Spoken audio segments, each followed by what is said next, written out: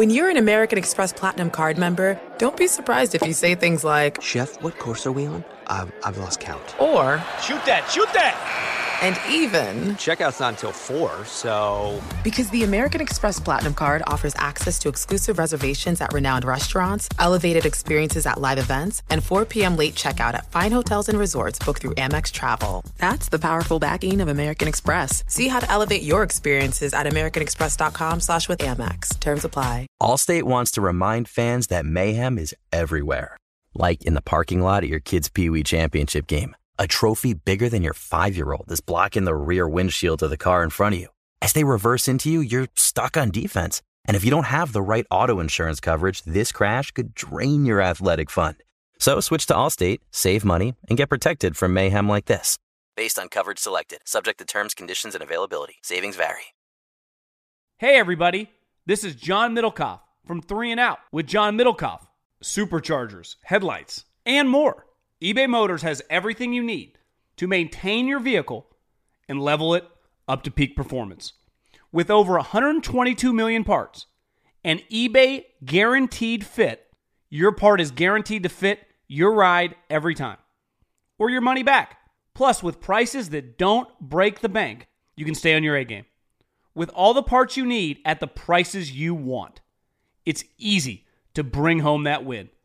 Keep your ride or die alive at ebaymotors.com. Eligible items only. Exclusions apply. The volume. Boxing with Chris Mannix is presented by FanDuel. It's NFL playoff time, and there's no better place to get into the action than FanDuel. The app is safe, secure, and easy to use.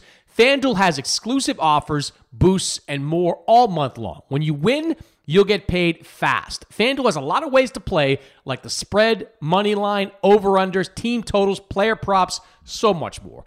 Jump into the action at any time during the game with live betting. Combine multiple bets in the same game in a same-game parlay and try out Same Game Parlay Plus. And now, FanDuel is live in Ohio, so people in Ohio get in on the action immediately. Use the promo code BOXING. That's how they know I'll send you. And download the FanDuel app today to start making every moment more. This is Boxing with Chris Mannix. Oh, somebody punch him in the face. Anthony Joshua is a composed and ferocious finisher. Watch this. Andy Ruiz is the heavyweight champion.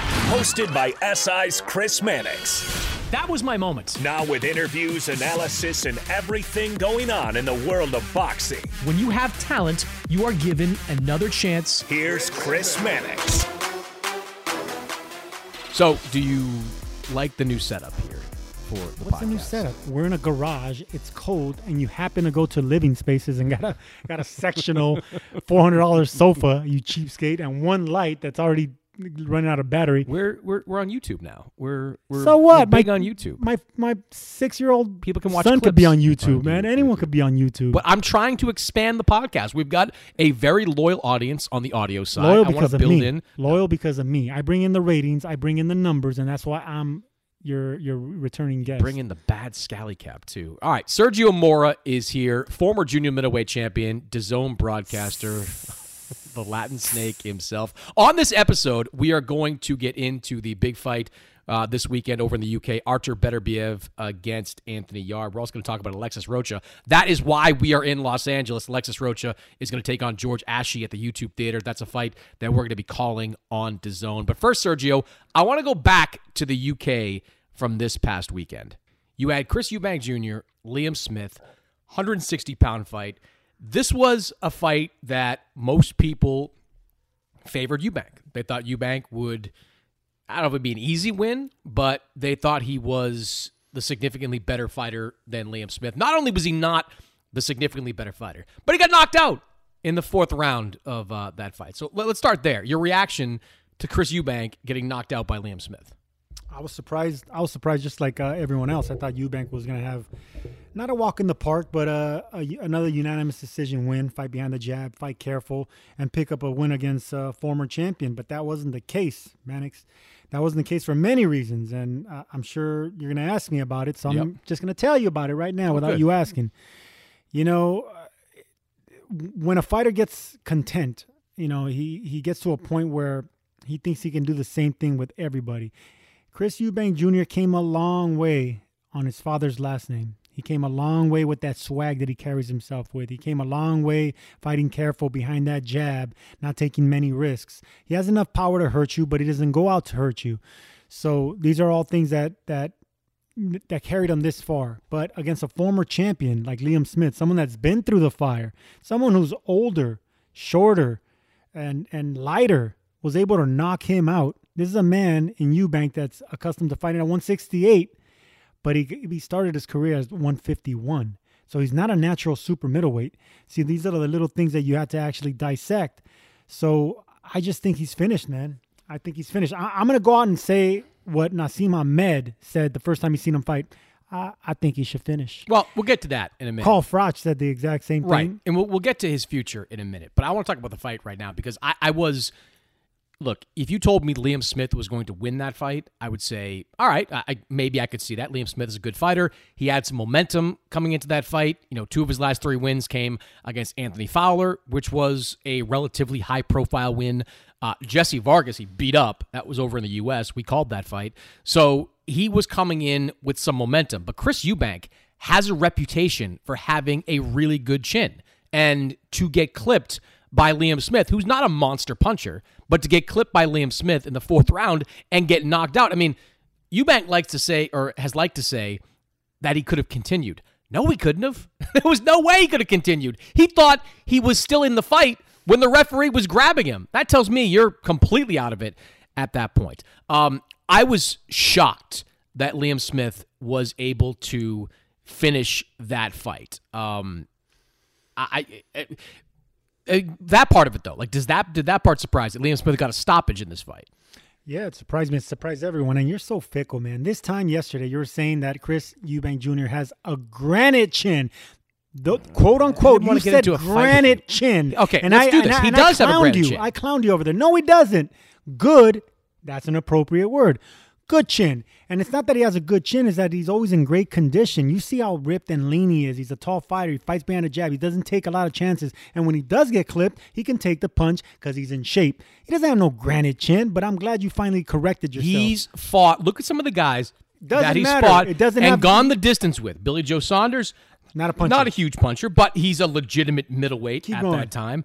Arthur Abraham, big puncher, older. Okay, definitely older. George Groves, big puncher, kind of already over the hill. James DeGale, damn good puncher. Okay, I just named at least 2 good punchers that Chris Eubank DeGale fight. He fought very careful. Matt Korobov, not tremendous puncher, but not a championship. Not a championship caliber fighter. Then Liam Williams in his last fight. And all these fighters that you just mentioned, he was able to carefully go the distance with.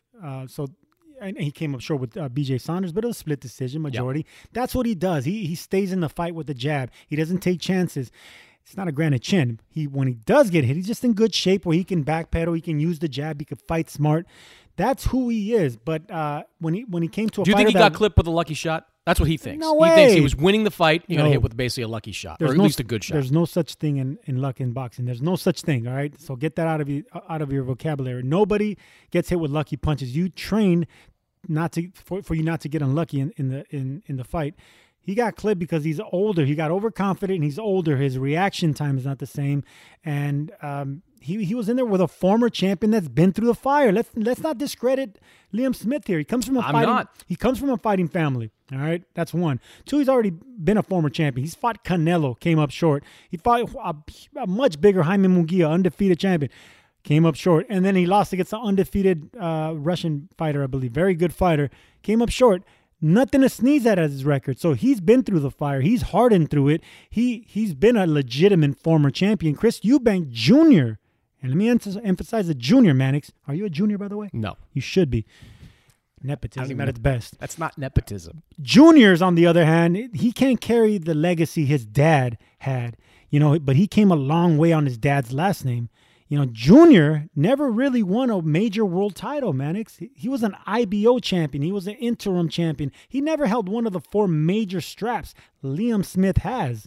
So that's the difference. One, you have a smaller, older fighter that's been through the fire, faced the actual big dogs, and actually can call himself a former champion. And then you have somebody that just got a long way from his father's name, like you. All right, okay. I did not go a long way from my father's name.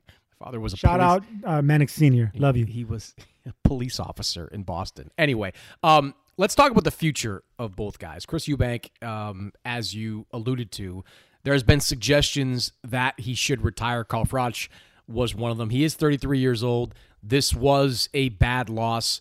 You kind of already gave it away, but you think he should retire.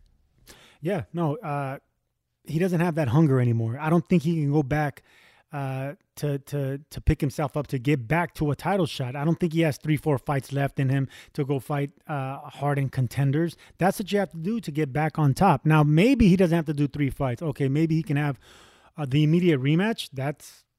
He says he wants the rematch. That's the only way that I think he can get his credibility and his respect back. But if he goes back and faces a top 20 contender and wipes the floor with them, and then another fighter maybe gets a knockout, it has to be calculated risk that he takes. Once he gets back to the championship level or the former championship level, we're going to see what happens again. Once you get clocked like that, man, it's going to be in you. And as far as Chris Eubank goes, Jr., he carried himself with an aura of an invincibility. And anytime you have a fighter like that finally gets stopped, not beaten, knocked out, embarrassed in front of millions of people, in front of your home crowd, you don't have that swagger anymore. He can't carry himself like he used to. You know, they got to transform into something that he's not. He can't humble himself down, so I don't see him coming back. I don't think he needs to retire. I do think he needs to move back up in weight to super middleweight. I think we have seen, and I know you disagree with this, but we have seen that guys cutting down in weight, it costs them something with the chin. Like, it makes them more vulnerable to getting knocked out. And that's what I think we saw with Chris Eubank. I don't think he was hit with a lucky shot. I think he, was hit with a good shot, a shot that Liam Smith planned to throw, and I think he just couldn't take it. And if he can't take a Liam Smith punch, how is he going to take like a Gennady Golovkin punch, or even we'll get to this later, but even a Conor Benn punch in that situation? So I think for starters, he should move up to 168 and start fighting there. I also think he needs to reevaluate his style of fighting. I'm not saying, look, Roy Jones is one of the all-time greats in boxing. And if they want to continue working together, they absolutely should. But whenever I watch Chris Eubank fight, he fights like Roy Jones. He tries. And guys can't do that, Sergio. What made Roy Jones special was his reflexes were off the charts. He was one of the best reflexive fighters that anyone has ever seen. And when he got into trouble later in his career is largely due to the fact that his reflexes started to erode. It wasn't because he changed his style. It's just that he couldn't be as twitchy in some of these fights. Chris Eubank was never that twitchy. And yet I see him out there in the ring. He's got the arm dropped. He's swinging around. He's moving a little bit like Roy. It's like with Floyd Mayweather. Like, only Floyd can do the shoulder roll. Guys try to mimic it. They don't do it particularly well. Same thing with Roy. Roy fights like Roy. And if you try to fight like him, you better be blessed with the same type of reflexes. So I'd like to see Eubank go up to 168 and start to tweak his style. He doesn't have to fight like Tim Bradley, but I think he does need to fight a little bit less like Roy Jones.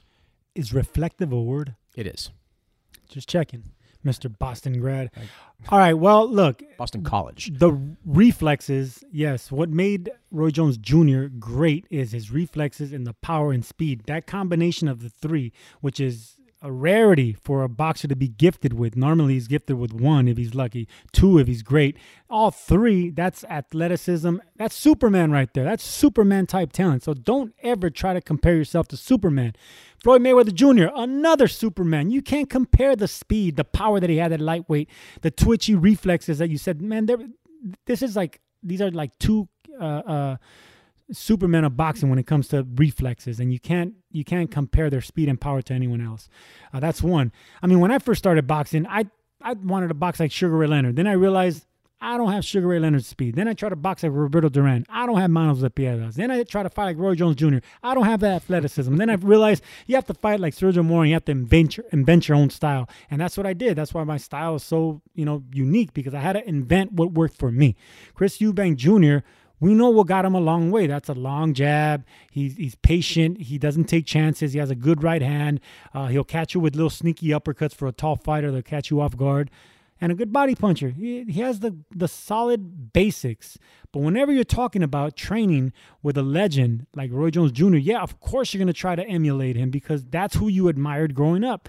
But you can't be doing that in your 30s anymore. You can't be doing that when you already are who you are. What you have to do, and this is something that a lot of fighters actually resort to when they get older. They change their style, what got them there.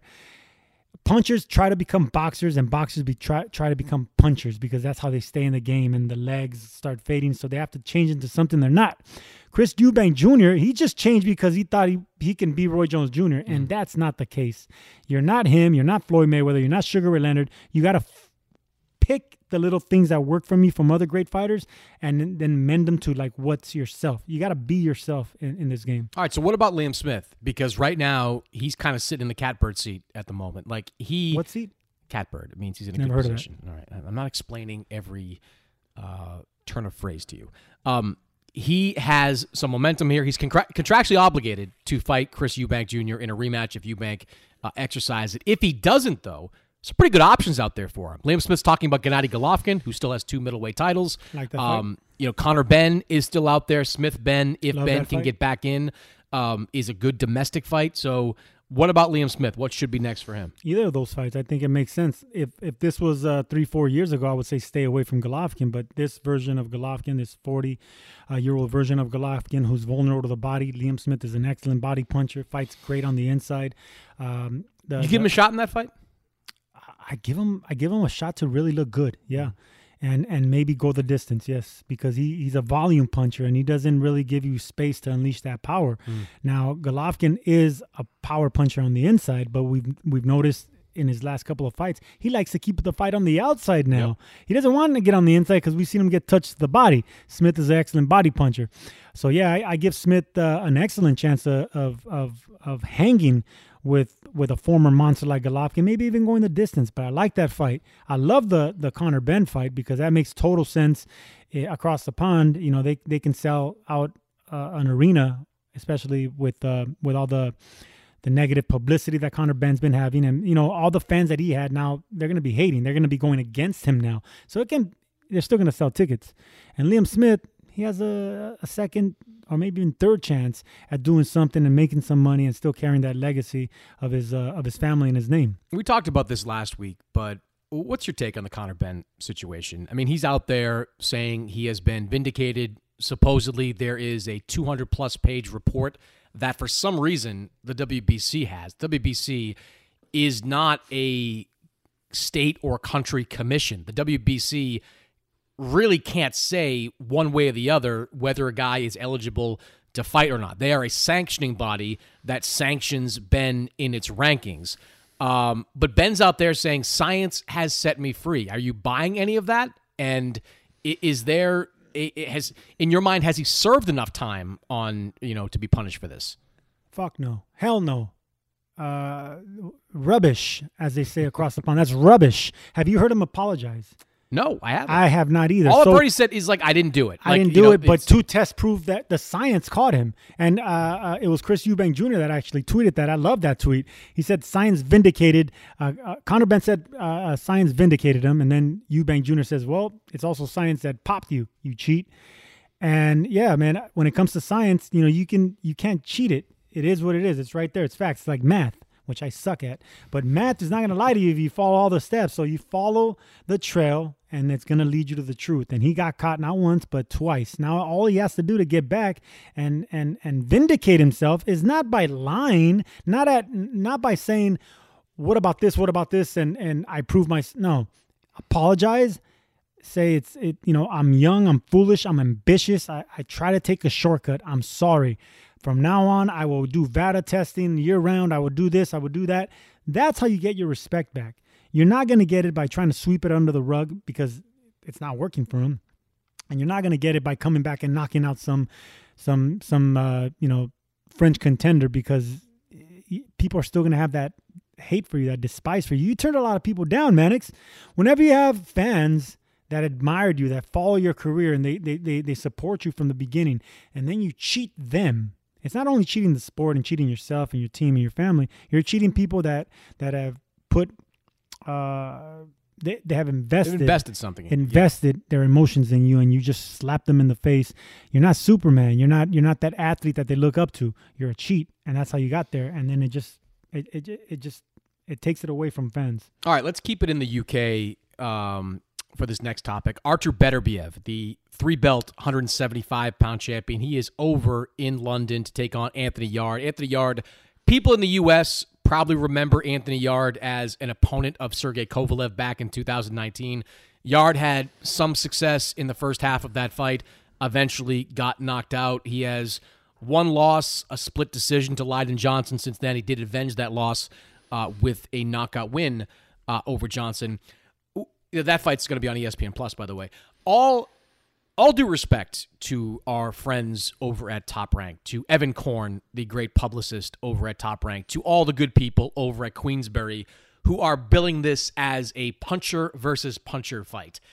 This is not a puncher versus puncher fight, because in one corner, you've got one of the most devastating punchers, at least in light heavyweight history, and the only active champion in Beterbiev, who has all of his wins coming by way of knockout. In the other corner, you've got a guy with some knockouts, but they've come against a lot of knockouts. Yeah, but they've come against nobodies at this point. They've come against nobodies. So, there's this billing for this fight that we're going to see two big punchers go at it in the middle of the ring. No chance that happens. No chance. Artur Beterbiev is going to come forward like Artur Beterbiev does, and maybe in the first few moments, Yarde throws some punches back, but once he tastes that power, he ain't banging with Beterbiev. He's going to try to box with Beterbiev, and we've seen that hasn't worked at this point either. So I like Beterbiev massively in this fight. I think this is a mismatch. Yarde, he's the mandatory, so it's his position to be in, but I think this is a pretty significant mismatch. It won't be a mismatch for about 7 rounds. I see Anthony Yarde doing well. I see him winning rounds. I see him actually outboxing Beterbiev in like 3 or 4 rounds, because Beterbiev is somewhat of a slow starter, because he's not a volume puncher. He wants to hit something solid. He's kind of like a Joe Smith. He's kind of like a Joe Smith Jr., that type power, only with even more power and more technique and more conviction. You think Anthony Yarde has more power than Joe Smith? No way. I didn't say that. I said Beterbiev is similar to a Joe Smith Jr. as far as his heavy hands. Oh, okay. No. Yarde has he has good pop. He has hard punches, but you can't compare the two, and you can't compare the two's resumes either. So who are you knocking out? First of all, when you look at a knockout ratio, it's like, okay, who did you knock out? And then you look at the people that he knocked out and say, okay, how many times have they been knocked out? That's how you actually start realizing how hard a puncher is. When you look into the numbers, you look at Beterbiev's names and numbers and resumes. He knocked out guys that had never been knocked out. That's what you respect. When it comes to Yarde, he has actually, fought and knocked out fighters that are either already been stopped or already had, multiple losses, and they're not on the championship level. You look at Anthony Yarde's resume and you realize why he has a high knockout percentage, and doesn't take away from the fact that he is a hard puncher. But he's not a power puncher, and he's not going to be a top-rated power puncher if you rank the top 25 or 30 or even 40 punchers, because the resume doesn't match the knockout ratio on Yarde's resume. After getting knocked out by Kovalev, Yarde fought a guy named Diego Ramirez, who was 4-48-3. There you go. In his next fight, he fought someone named Dex Spellman, there you go, who was 16-4. Then he fought Lyndon Arthur, who he lost to by split decision. 2 fights later, he knocked out Arthur. So his last, I'm looking it up right now, 6-8, his last 9 fights, I think it is, or 10 maybe. His last 10 wins have come by knockout, but none of them have come against someone at a high level. Right. But I'm just trying to make the point that this is not puncher versus puncher. No. Like Beterbiev is knocking out Alexander Vostok. He is knocking out Joe Smith. He's knocking out Marcus Brown. And you're right. The Smith fight was something of an aberration because you don't see Beterbiev pick up a lot of early round knockouts. He usually wears guys down with his pressure and with his heavy hands, just like he did with Vostok, who was undefeated and a world champion at that time. Marcus Brown, pretty high-level guy at that time, just wears them down over the course of the fight. I tend to agree with you. I don't think it's going to be a first or second round knockout unless Yard practices what he preaches. Because Yard's talking about banging in this fight. Like, he's talking about, cracking with Beterbiev. That would be suicide. A mistake. That would be boxing suicide. That would be the end of his career if he decides to do this. Because Yard, he has good talent. He has good hand speed. He has defense. He's athletic. He is strong. He does have pop. He's not a crushing puncher, but he has pop. And he has a good fight IQ, all right? And he has a long, strong jab. It's pretty educated.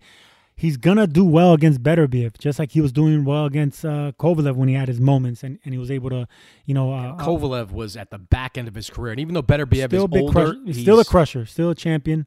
And yeah, but he had been knocked out before by Eleider Alvarez. Like, Kovalev was not the crusher. He still won. He did win, but that's kind of the problem. Like, that's sort of my problem with Anthony Yard. So what are you trying to say? He wasn't what he used to, but he still won. Yes, he still won, and that is the only example we have of Anthony Yard fighting at the highest Yard is levels not going to bang with Beterbiev. So get that out of the equation. Look, this is how it's being built. He's going to come out. Puncher. Look, what I am going to tell you is Yard wins that first round. Okay. Yard wins that first round. Second one might be close. Third one he might, be close. I see him winning 2 out of the first 5 rounds. And then after that, it's going to start getting violent. And once he starts getting hit in the shoulders and he can't move as much anymore, he's getting cornered against the ropes. He's going to be back against the ropes more than he wants to, and he can't keep the fight in the middle of the ring. That's when Beterbiev and his power is going to overwhelm him. All right, let's talk about the fight that we're calling this weekend. Alexis Rocha, George Ashe, YouTube Theater in Los Angeles. That's a fight that's going to air on DAZN. Rocha is an interesting prospect/contender. It was just back in 2020 that he lost his first fight, a decision defeat to Rashidi Ellis. A legitimate loss. Ellis won that fight clean. Rocha, though, has come back. He's won 5 fights in a row. He's climbed the rankings. He ranks, I believe, 3rd in, I want to say, the WBO rankings. He's in the top 15 in the WBA. He's got some momentum right now behind his career. Let's start here. The fighter we're going to see on Saturday, how different is he from the fighter we saw lose to Rashidi Ellis? Have you seen improvements from Alexis Rocha over the last 2.5 years?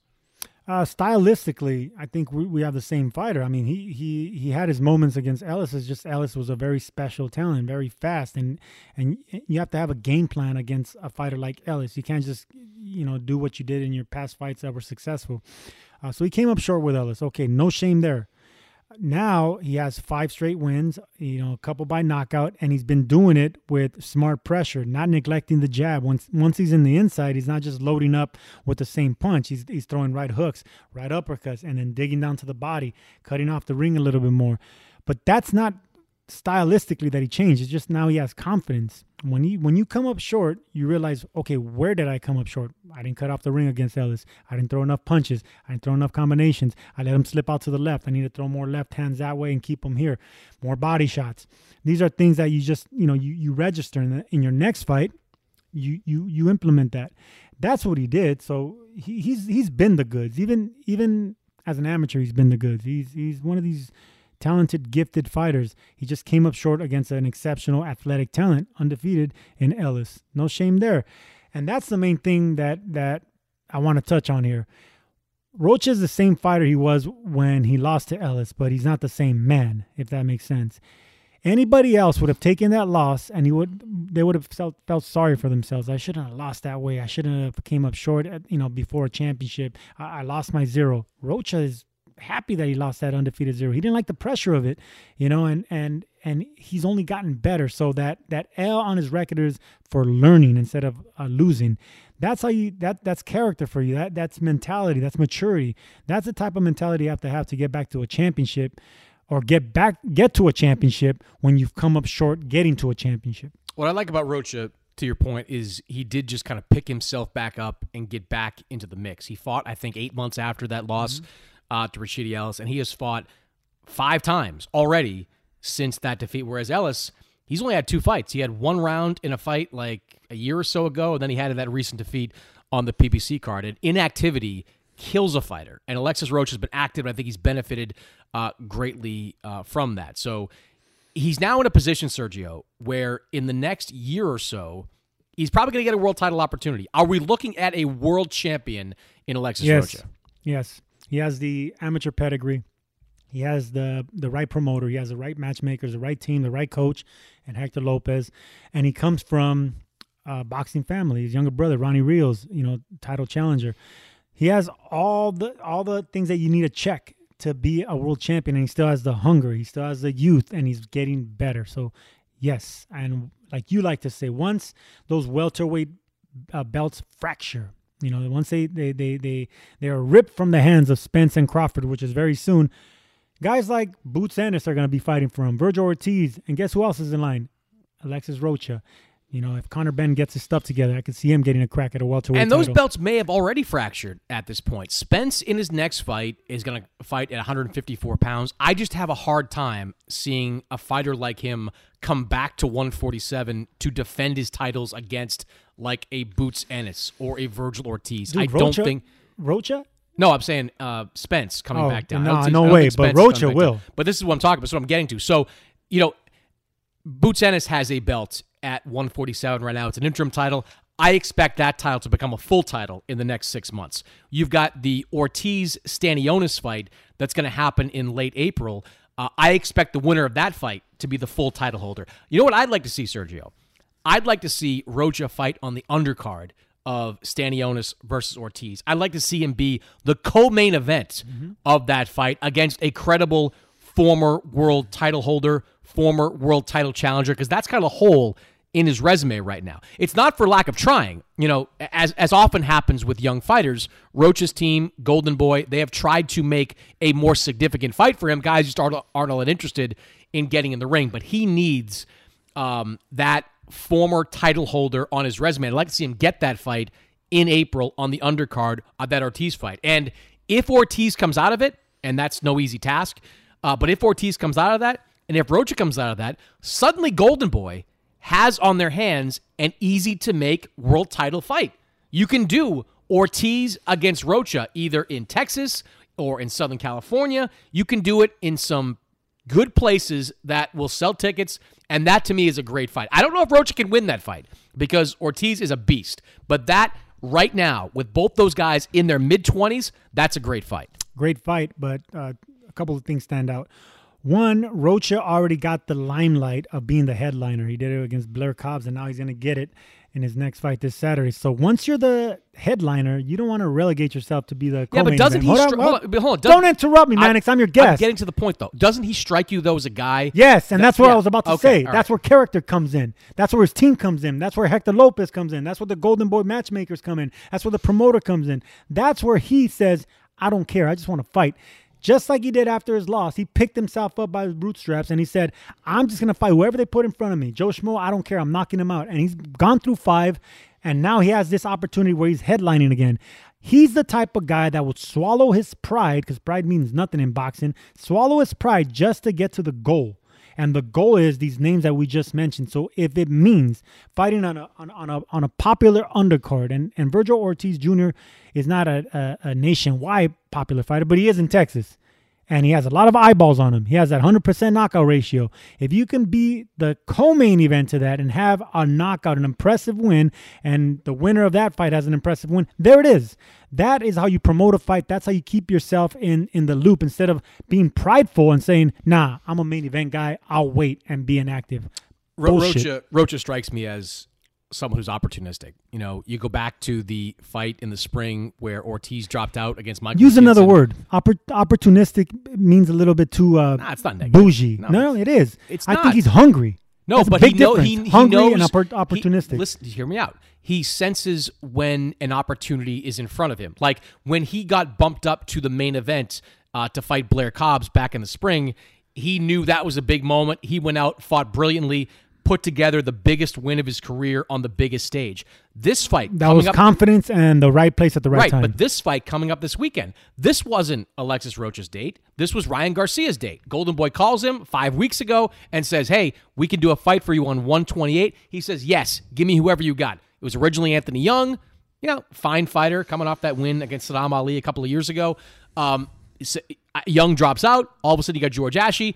Rocha knows the value of staying busy and staying front and center in front of people and moving up the rankings as well. So that's a long way of saying I don't think he'd have a problem fighting on Virgil Ortiz's undercard. I really don't think so. Okay, but you're a man of words, supposedly. Opportunistic just seems seems negative. So get your thesaurus, and there's another word that's actually positive. That's a positive that can be word. Compliment to a hungry fighter, not opportunistic. That just seems You are negative. opportunistic because you're sitting here with me and listening to an audience of hundreds of thousands of people. So No, you're the one that keeps begging me to be on your show because you know that I bring the ratings. And what's up with the sofa? See, look at how they're paying you now. You go to Living Spaces and get a brand new sofa for your show.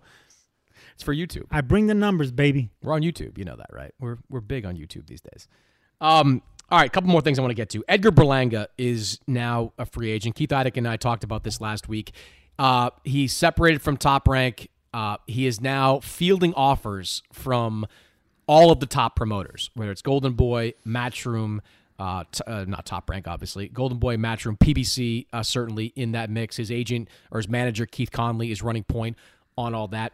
I've been told there's not going to be a decision reached for at least a couple of weeks. They're going to figure this out and then get him back in the ring sometime soon after. But if you were Edgar Berlanga, who would you sign with? What promotional outfit, what path makes the most sense? Every fighter that has reached the end of a contract has been in this position, and you have to go where the money is. So whatever promoter is going to offer you the best deal, you want the shortest amount of years, but the most amount of money and guarantees in fights, and guarantee your pay goes up if your opponents go up in championship and so on and so forth. So Over's going to pay more, one. But if our Team Berlanga, if I was in charge of his management, I would get him out of New York. And hear me out here, Mannix. Once you reach your peak in the East Coast, in New York, in Philadelphia, you got to branch out, man. You got to become more than that. We know that those are big, major boxing hubs, but you got to go somewhere else. You either got to go to Texas or California if you're an East Coast boy. That's where you're going to get hungry, young fighters that aren't about the swag, aren't about that East Coast, they're not about that culture. It's about working hard, sparring hard, and once that phone rings, you're ready to fight. I think Berlanga needs to get out of the East Coast. I just don't like the attention he gets in New York City. I don't like the swag that he has. He's already had some bad performances. That should be a wake-up call before he tastes a loss. So he should get out of that element and go to a place where there's just hungry fighters. L.A., San Antonio, Houston, that's where I think he needs to go. Go west, young man, like those 49ers digging for gold in the 1800s. All right, go west. Are you done? You've already, your first sentence defeated your point. You said, a fighter that has peaked in a certain area. He hasn't peaked anywhere. He is starting to draw crowds in New York City, which is not nothing. There's only a handful of fighters in boxing that can draw a sellout or close to sellout crowd at the Hulu Theater in New York. That's a real thing. That's why Top Rank wanted to hang on to him. So I think the exact opposite. How has he looked in the last couple of performances? It's not about that. I'm not talking. No, it is about that. No, you're having two different discussions. You want him to go train in California. That's a great idea. Like I'm fine with that.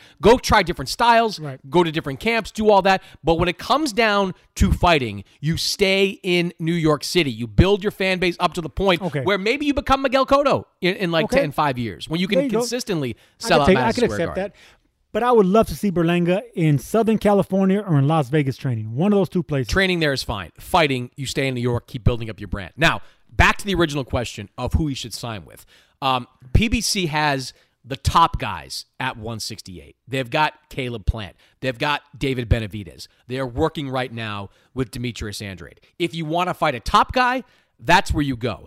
I don't get the sense that Berlanga wants that right now. He still is in that prospect/contender phase where he's not on the elite level at that point. So I don't think he's looking. He could still sign with PBC, but I don't think he's looking to take a Plant, Benavidez, Andrade type fight, at least not in the next year. The promoter that makes the most sense to me, at least on paper, is Golden Boy. Because Golden Boy's got Jaime Munguia.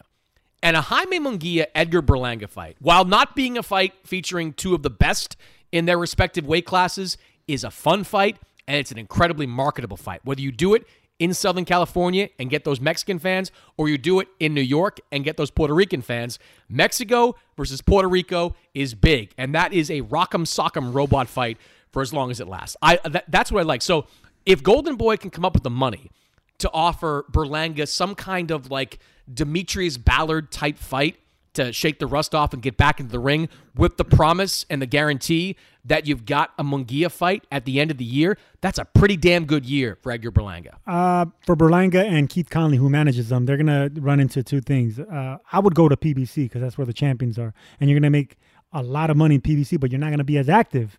So you got to choose. Do you want the money and the inactivity, or do you want the activity and maybe a little bit less Munguia, money? Though. The money's going to be there. Yeah, but you're not going to get Munguia up right off the bat. You're going to probably have to fight once, maybe twice, and those paydays aren't going to be what you're going to get. Okay, but you do Demetrius Ballard in New York, and this is what you got to decide. Do you want money or do you want activity? I don't think they're mutually exclusive. I think you can have both. Listen, I've signed with PBC and I signed with Golden Boy. I could tell you. I signed with Lou DeBell. I've been all over the place. I could tell you the difference. Yes, you've turned down money before. That's a lot of it. You're either going to be active and get a little bit less money, or you're going to be inactive and get paid a lot of money. So you got to make that choice. All right. So, what would you do? Like, if I was Berlanga, I would go to where the titles are, and that's PBC. Yeah, but he's not. My point is, like, he's not in a position right now where I think he wants to fight for titles. I don't think he's. He's not far away from it. He already, 19 he's and top 0? 5 in some of these rankings. I get that. But I think he's 1 or 2 fights away from a championship. Sergio, at least for the next year. We're talking short-term contract here. I'm not talking to a 3-year 2 deal. years. I'm not even talking that. I'm talking a 2-fight deal with Golden Boy. I'm saying you do Berlanga. You do the fight with somebody like Ballard. Golden Boy won't go for that. All right, well, whatever. Then you don't do it with him. And then you do a Munguia fight. And if he can find a way to beat Munguia, you know what's waiting at the end of that rainbow? Canelo Alvarez. Canelo Alvarez could be at the end of that rainbow in 2024 because Berlanga would be very highly ranked if he beat Munguia. And if you're Canelo and you're looking around for a marketable fight, maybe one that's not especially tough, Berlanga might be out there. That's a good fight in New York. Estás loco, man. Get the fuck out of here, man. In the words of Canelo Alvarez. Sounding like Scarface. No, it's Canelo when he was talking to Demetrius Andrade. But look, I think you're wrong there. I think if you want somebody that's a popular fighter, Canelo's not going to go for Berlanga in New York. Berlanga's not known anywhere outside of New York. He goes for a John Ryder across the pond, promoted, put in front of 30, 40,000 fans. That's what you do whenever you're thinking like a promoter, thinking like a superstar. You don't go for a dangerous up-and-comer like Berlanga, even if Berlanga does beat Munguia. I think it's not the way to go. Berlanga should be focusing on whether, like I said, activity or then belts. The belts are with PBC. I could see him fighting, a faded Darrell. I could see him fighting, he doesn't have a belt. Listen, you said a 2-fight deal, right? Right, yes. I could see him fighting a faded former champion and then getting a winner of like a Plant, a Benavidez, or even a Charlo. I could see a Charlo stepping up and fighting a Berlanga, a guy that has power but is not proven, that hasn't gone through the fire, that's already been somewhat exposed, if you want to say that. I can totally see one of these champions going out for him. I just think the number one thing he needs to do, Mannix, is get out of New York. I've seen too many fighters get out of New York to train, not to fight. I've seen too many fighters stay in the same place and then get eaten up. They get eaten up by either their friends, the nightlife, the popularity, all that stuff. They get eaten alive. Look at Curtis Stevens, man. He was supposed to be a big deal out of New York. He didn't pan out. Look at Jadon Codrington. These guys were like the chin checkers. Curtis Stevens got his opportunities. Never became a champion, man. Right, but that's because he didn't have what it takes. He got opportunities against David Lemieux. He got opportunities against Gennady Golovkin. He had opportunities, and it just didn't work out. It's not that he didn't get them fighting out of New York. In fact, he built himself into a second-tier star fighting in New York. You asked me, and I'm your guest. What would I do? Yes. I would get out of New York. New York has a lot of swag. It has a lot of culture. It has a lot of we can take on the world type. Nah, man, you can't take on everybody. You got to get out of that little mindset. You're a big fish in a small pond. Go somewhere where there's big dogs that are just training 100%, like 100% hungry, waiting for that phone call. You're going to get guys like that in Southern California, in Las Vegas, somewhere in Texas, but he needs to get out of New York. That's my advice. All right, I want to ask you about something Deontay Wilder said in the past week. Wilder was speaking with Eli Sekbach on his YouTube channel, and he was talking about the upcoming Tyson Fury-Alexander Usyk fight, which we believe is going to get finalized over the next month or so. Wilder said, quote, "That's a 50-50 fight. Depends on who's going to cheat the hardest." That's what it is. It depends on who's going to cheat the hardest. Sergio, it's not surprising that Wilder is once again targeting Tyson Fury with cheating allegations, but now he's lumping in Alexander Usyk. Now he's bringing Usyk into this, a former Olympic gold medalist who, to my knowledge, has not had so much as a whiff of controversy around him regarding performance-enhancing drugs. What is Deontay Wilder doing? Being himself. I mean, look at what happened when he got knocked out by Tyson Fury. He brought up every excuse in the book, and this is what happens when you have a fighter that carries himself like a god, and that's what he does. The way he comes out into the ring, the way he talks, the way he carries himself, and good for him. It works for him. But once fighters like that get beaten, not even beaten, but knocked out and embarrassed, they get that aura taken away from them, Mannix, and they're not the same. Think Mike Tyson. Think even on a lower level, James Kirkland. Think of any puncher, George Foreman. Any puncher that gets finally beaten, they need to pick themselves up because they know they're not. They can be stopped. So. Whenever it comes to power, anytime that's not enough for you, you got to find something else. Deontay Wilder started late in boxing, so power got him a long way. That long jab, his size, only heavyweights could get away with that. But now that he has been knocked out, now that he has been on the losing side more than once, he needs to regroup. He can't be pointing fingers anymore. He's a man in his mid-30s. He's already made a boatload of money. He's ahead of the game, an Olympian, a bronze medalist, a world champion, a multimillionaire. Why are you pointing fingers and accusing people of cheating? That's a character flaw. That's a character flaw, and that's something that he needs to stop doing, man. He needs to get back in the gym. He needs to start knocking guys out again and just being himself without accusing people of things that aren't proven. That just makes you look bad. That makes, the Bronze Bomber look bad. He shouldn't be doing that. I like Deontay Wilder a lot, and I've got a long history with him that dates back to the 2008 Olympics when I covered him before that. I've been down to Alabama multiple times. I've written multiple magazine stories on Deontay Wilder. I've always found him to be a really thoughtful guy and, frankly, a high character guy who has done a lot of things that you respect, particularly how he did everything he could early on in his career to make sure his family, specifically his daughter, who was born with spina bifida, was taken care of, had all the right medical treatments that she needed. But I got to be honest, Deontay Wilder, to me, is really tarnishing his legacy, with some of the things he's been saying over the last... Reputation, for sure. Legacy set. Right, reputation, maybe. Reputation, legacy, they're kind of intertwined to me. Like, he just has gone off the deep end with some of this stuff. Now, if you want to say Tyson Fury is a drug cheat, well, there was no evidence of it in the build-up or in the aftermath of the 3 fights he had with Wilder, but Fury's had his own history of drug use in the past. So there's at least a loose connection to that. You can make one. But, when he started releasing those videos of, Fury looking like he was wearing his gloves differently or someone in Fury's corner kind of manipulating the gloves, that was crazy. He blamed his former trainer, Mark Breland, for spiking his drink at one point. And now he's going after Usyk, who has been, by all accounts, a clean athlete for his entire career, who has done nothing but take on top challenge after top challenge. Like, now we're going after Alexander Usyk. I don't get it. I don't know what is going through the mind of Deontay Wilder these days. And I wish, he does these interviews, and they're fine, but he's not doing them with anyone that's going to push back. And I'd like to just be like, Deontay, if you're going to call Usyk a cheater, where's your evidence? Like, what are you basing that on? Because there's nothing to base that on right now. And I hate to see this with Wilder because he has been and always will be one of the biggest punchers in the heavyweight division. He is most likely going to go into the Hall of Fame on that first ballot.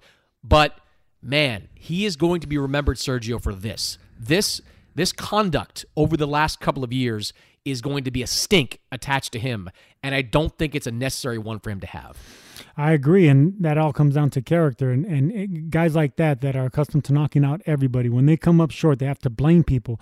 Actually, any professional fighter, once they lose on the championship level, they need to find out, why did they lose? Well, it must have been my trainer's fault. It must have been my manager's fault, my promoter's fault. They have to blame somebody. You blame the trainer, but don't say the trainer spiked your drink. That was nuts, man. Mark Breland is one of the most respected, classy guy. Not only as a boxer, as a gold medalist, as a champion, but as a trainer. I mean, no, that and Mark that Breland, by the way, that very influential in the success of Deontay Wilder. Absolutely. JD's helped discover him, did a great job, but Mark Breland came in. No, Mark Breland, that's who did it. Look, but yeah, I get it. JD's. You could come a long way as a heavyweight with a jab and a right hand. That's it. Right. And that's what Mark Breland had. You're right. And Wilder came a long way with the limited ability on the late start that he had. And now that he came up short after 40-plus fights and all the money in the world, he needed to blame somebody. And not only did he blame somebody, he blamed a lot of somebodies and a lot of things. That's just him having to convince himself, because he needs to blame somebody for him coming up short. That's a character flaw. You talk about his character and what he's done in his personal life. That's great. I'm not saying that the man doesn't have character. I'm just saying as a fighter, he needs to really correct himself. He needs to only blame himself. That's real character, when you could reflect on yourself.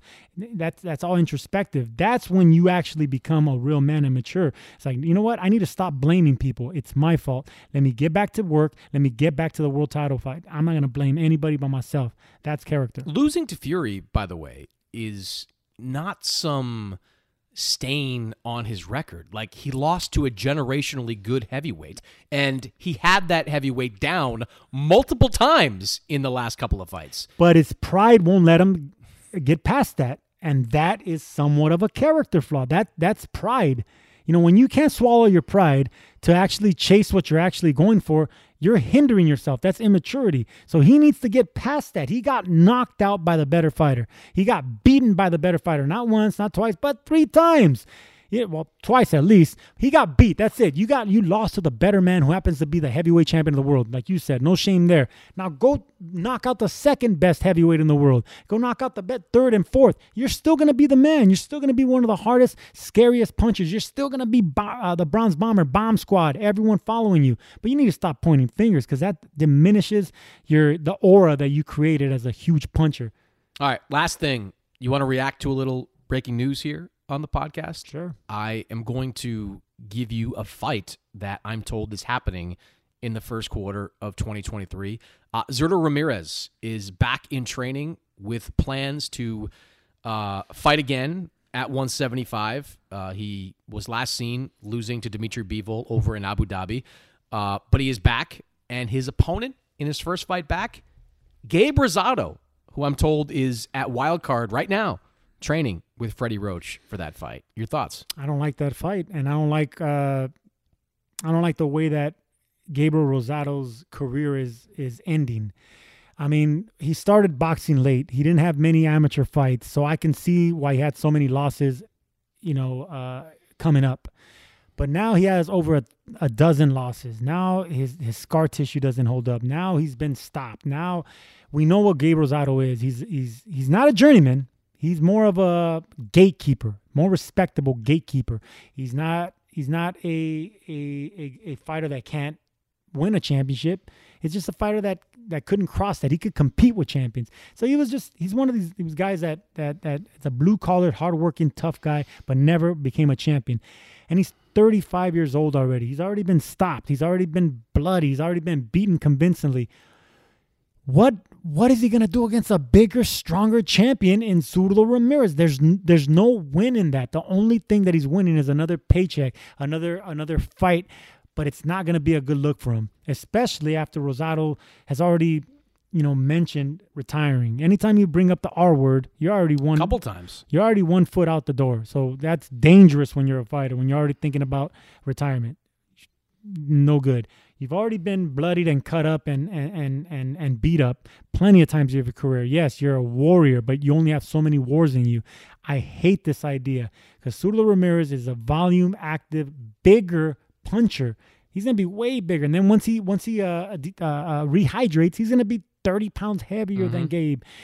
I don't like this fight for him. We just see Gabriel Rosado going in the wrong direction after the tough guy legacy and the wars that he's given us. He's the people's champ, man. He's the people's champ. Why are you still hanging around in your mid-30s just for a paycheck? No, you made enough money. To remember, has Gabe even fought at 175 before? Like, no, but he's a big. He was not that big. He was a 54 for a long time. He was a huge 54. He was a 54. big 60-pounder, and he can hang as a 68-pounder. Right, but 75 against a guy that's going to weigh 2 bills. No, that's a different story. Because Gabe's not a puncher. He wasn't even a puncher at 154. Look, if you listen to people around Gabe Rosado, and I've asked a few this week, one thing they'll tell you is that, look, he felt he had a terrible camp going into that fight against Ali Akhmadov.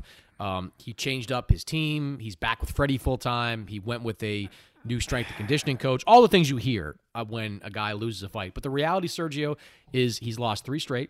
He's lost 4 out of 5.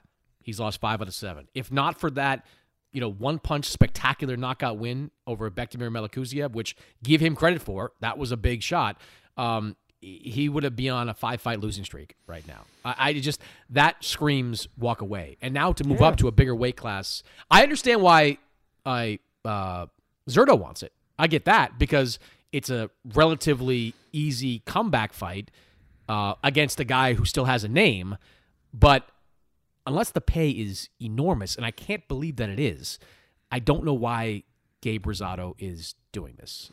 I don't either, unless it's need, and I doubt it's need because Gabe lives well. If I have to say why, it's the fighting spirit, and every great warrior has that warrior in him where they think they have one more fight, and as long as they keep getting opportunities, and as long as they're not getting brutally beaten down or knocked out, they think, okay, well, I had a bad camp, I changed my trainer. Rosado's changed his trainer so many times I forgot.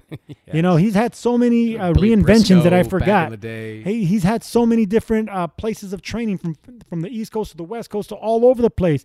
That's not it, man. I just think it's his own conviction that's going to get him hurt.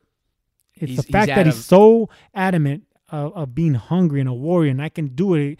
I can knock out someone like this and get another big payday. That's going to get him hurt. He's had a very good career, and I say this respectfully to him, that career should be over. He should be doing other things and not putting himself in position to get hurt against a big, strong puncher like Zurdo Ramirez, volume puncher. So maybe he can fight you in a seniors tour. Hey, listen, I like Gabe, and if I ever come back, that's the type of fighter I would come back to, or Jake Paul. Do people? No. Can we just tell people that I was at a club show in Boston last weekend, and I ran into Peter Manfredo.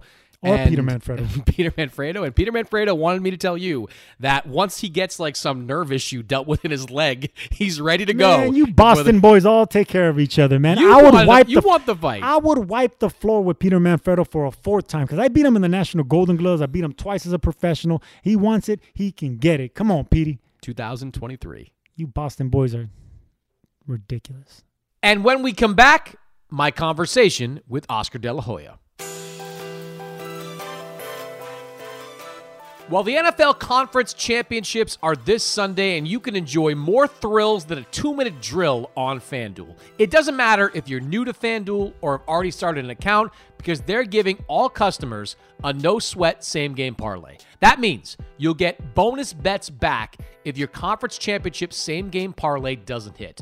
Bet on everything from the money line to point spreads to which player will score a touchdown. Or if you can't decide, you can ride with thousands of other fans and bet popular same-game parlays already made for you. New to FanDuel? Sign up with the promo code BOXING to see for yourself why it's America's #1 sportsbook. And if you already have FanDuel, you can start building your no-sweat same-game parlay today. Make every moment more with FanDuel, the official sportsbook partner of the NFL. All right, joining me now, the Golden Boy himself, Oscar De La Hoya, founder, CEO, Golden Boy Promotions. He and Golden Boy will kick off the 2023 DAZN U.S. schedule on Saturday. when Alexis Rocha, one of the better young fighters at 147 pounds, he returns at the YouTube Theater against George Ashe, who is a late replacement for Anthony Young. So, Oscar, let's just start right there.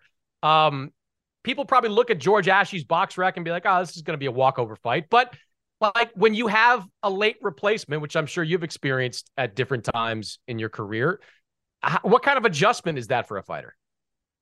Well, for Rocha, obviously it's very unfortunate because he's been training for his previous opponent. But I'm actually a little worried about Ashe because when I hear the name and from Ghana, you have to worry. These fighters are always in shape. They come to fight. Ashe's never been stopped, which obviously tells you a lot about his stamina, about his chin, about his desire to win. But that's what fighters from Ghana are. I mean, they're fighters who have a lot of heart. So it should be a very entertaining fight. I think that Rocha has to make a lot of adjustments. But I think the fact that Rocha is a fighter who comes forward, who throws a lot of punches, who wants to give the fans a great show because he's fighting in LA, he's fighting in his hometown. But I'll tell you one thing, I think Ashley is going to give him a run for his money. It's going to be a good fight. I hope he comes to fight, Oscar, because I do have some PTSD from Emmanuel Tego there, who said he was going to come to fight and then didn't come to fight. So he felt Ryan's power, and so he had no choice but to run. I want to ask you about Ryan in a minute, but keeping it with Rocha, 5-0 since that loss to Rashidi Ellis, has been climbing the rankings. I think he's number 3 right now in the WBO rankings, top 15, and I think it's WBA as well. What have you seen from him in the aftermath of that loss to Ellis? A lot of maturity. I've seen in him the fire that maybe wasn't there when he fought Rashidi Ellis. And I was actually hoping we can get that rematch with Rashidi Ellis, but as we saw a few weeks ago, he got knocked out. But I think Rocha has more confidence. I think Rocha now knows what it takes to be at the top level. He's climbing the ladder. He's knocking on the door. I think in the next 2 or 3 fights, he'll be fighting for a world title. So, an easy one to make would probably be a matchup with Virgil Ortiz. If Virgil can beat Stanionis, and I think we all are kind of looking at Spence and saying he's probably not going to come back to 147. I don't know. That could be a full title by the summer. How do you feel about a Rocha Ortiz fight at the end of this year? If Rocha keeps winning, maybe if he wins a title eliminator. But look, Rocha is like I said, knocking on the door of everyone. He's right there in line to fight the very best. But look, Virgil Ortiz, everybody wants to see him fight. The very best, the top of the top, the creme de la creme, right? Like they say, Crawford, the Spences of this world. We want to go after Keith Thurman if that's possible. We want to fight the very best, but it doesn't mean that a Rocha versus Virgil Ortiz fight cannot happen at the end of the year or possibly next year. All right, so the co-main event of this card is going to feature Floyd Schofield, who, when I talk to people around Golden Boy, you seem pretty excited about this guy. Look, you guys have had some success kind of unearthing these fighters, whether it is Canelo from a decade ago, Ryan Garcia, who wasn't necessarily an Olympian, but turned out to be a big time star. How do you see Schofield? He's probably all around the best fighter that I've scouted in many years, including scouting Canelo, including scouting Ryan, and Virgil Ortiz, I believe, is probably the closest to what Schofield's potential is. Virgil Ortiz is an all-around great fighter. He does it all. He does it great. Schofield is a special specimen. He not only is a hard worker, he has a great story. If you follow him, he was homeless with his father for many years, and just the way he grew up around the sport it's pretty special. But what he does inside the ring is literally mind-boggling. He's above the rest. When it comes to his training, he's looking great. He's doing the right things. And so when I put him up in Palm Springs in his last outing against a fighter who's never been knocked out again, Schofield was supposed to look good, but I didn't think he was going to look great. Schofield looked amazing, and he was explosive. He's great on his feet. So I'm calling Schofield the next big thing for years to come. I think that at 12-0, if he gets past Alberto Mercado from Puerto Rico, I think that we and he does it in a spectacular fashion, because I want my fighters to win, not just to win, but win in a spectacular fashion. That's when you get known. That's when you build up. That's when you become a name. So Floyd gets it. I think Floyd is one of those fighters who is technical, who throws a lot of punches, but his footwork is unbelievable. So I see big things for Floyd. Does he remind you of anyone from years past? I literally think he reminds me of me. The footwork on his toes, the punches and bunches, and when he has you hurt, when he smells he goes for the kill. When he smells that blood, he goes for the kill. So I think Floyd has something special going on for himself. So I think look, I'm going out of my way here. I think that Floyd is going to be a very, very dangerous fighter for many world champions in the near future. Oh, we all know you love fighters named Floyd, right? Like I love Floyd. You've had about a week now to digest the contract that was sent to Golden Boy for the Ryan Garcia Tank Davis fight. Where are we with that? Well, let me tell the world that I feel very, very confident the fight is going to happen.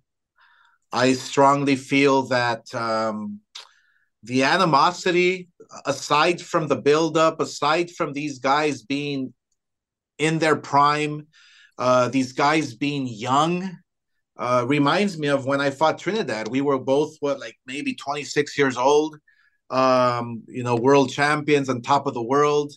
It reminds me of Ryan and Tank. So we are very, very close. It's just the details, the devil's in the details, and it's just a matter of crossing the T's and dotting the I's. But I feel very confident this fight will be the biggest fight in recent years. How concerned are you, if at all, about this upcoming trial that Tank Davis is facing in Baltimore? A trial that has already attempted to have been settled. There was an agreement. The judge decided the agreement didn't offer a severe enough punishment. How concerned are you that could at least temporarily derail this fight? Sure. I'm not, I don't know details of the trial but we've been assured that everything will be okay. We've been assured that it's a green light. Ryan Garcia and Gervonta Davis will happen April 15th. Ryan will have been off for about 8 or 9 months since then. I know you were very vocal about wanting to see him fight, to be active, to take that January date coming up. Sure. How do you feel about how he's going to be coming into this fight? No, it's concerning. It's very concerning because, look, being a fighter myself, you need to stay in the gym. You have to, keep the tools sharp. And, the fact that Tank Davis took the so-called tune-up fight, I don't think it was a tune-up fight. It was a very difficult fight for him. But it keeps him sharp. It keeps him in the game. It keeps his distance. It keeps his timing, in check. And Ryan Garcia being away from the ring for so long is concerning. But look, Ryan right now is training. He's with Joe Goossen. I'll be visiting him in camp and actually staying several days just to be there for some moral support and give him my 2 cents as well. But I strongly feel that Ryan will be in great shape. He will. This is the one fight that he's always wanted. This is the fight we got him. So now it's time to perform, and I think he will be in the best shape of his life. Just don't use the word blueprint, Oscar. That never works. When No blueprint. blueprint. I'm still looking for the blueprint. Nobody found the blueprint. I feel like Gerardo Rivera, searching for those mysterious. Virgil Ortiz, last thing for you. He had to have that fight paused because Stanionis had to have an appendectomy. Any plans on thoughts on when that's going to be rescheduled? Yeah, we just we talked to the WBA, and it'll be rescheduled ASAP. I think Stanionis wanted about a month, 3 weeks or a month. So we're back on searching for venues, searching for the right place to stage this fight. I strongly feel this fight will be one of the most explosive fights in the welterweight division. Stanionis, we know he's very powerful. He's a strong kid. And Virgil Ortiz just comes forward. He's a great fighter, great boxer. He comes forward. It's going to be a great fight, so we're looking forward to that. There was some news in the last couple of weeks about a shakeup at Golden Boy. You had Robert Diaz leave the company at the first of the year. What does that mean? Is there like a new strategy going on with you guys behind the scenes? Like, what is the direction of Golden Boy in 2023? Sure. No, just like all the rest of companies that have been cutting back on staff. That's basically it. It's been not slow, but I've just had to shift things around. But we're stronger than ever. We have the best fighters. We have the best young prospects coming up with Floyd and some other kids that I've just signed.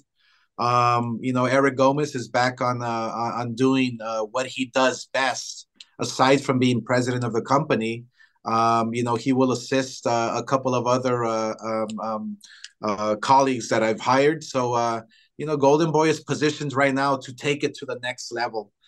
We will be very busy. We will obviously have our relationship with DAZN. We're looking forward to staging really, really good fights for this year. So on the 28th, this is the beginning, a little tease of what's to come for DAZN and for Golden Boy.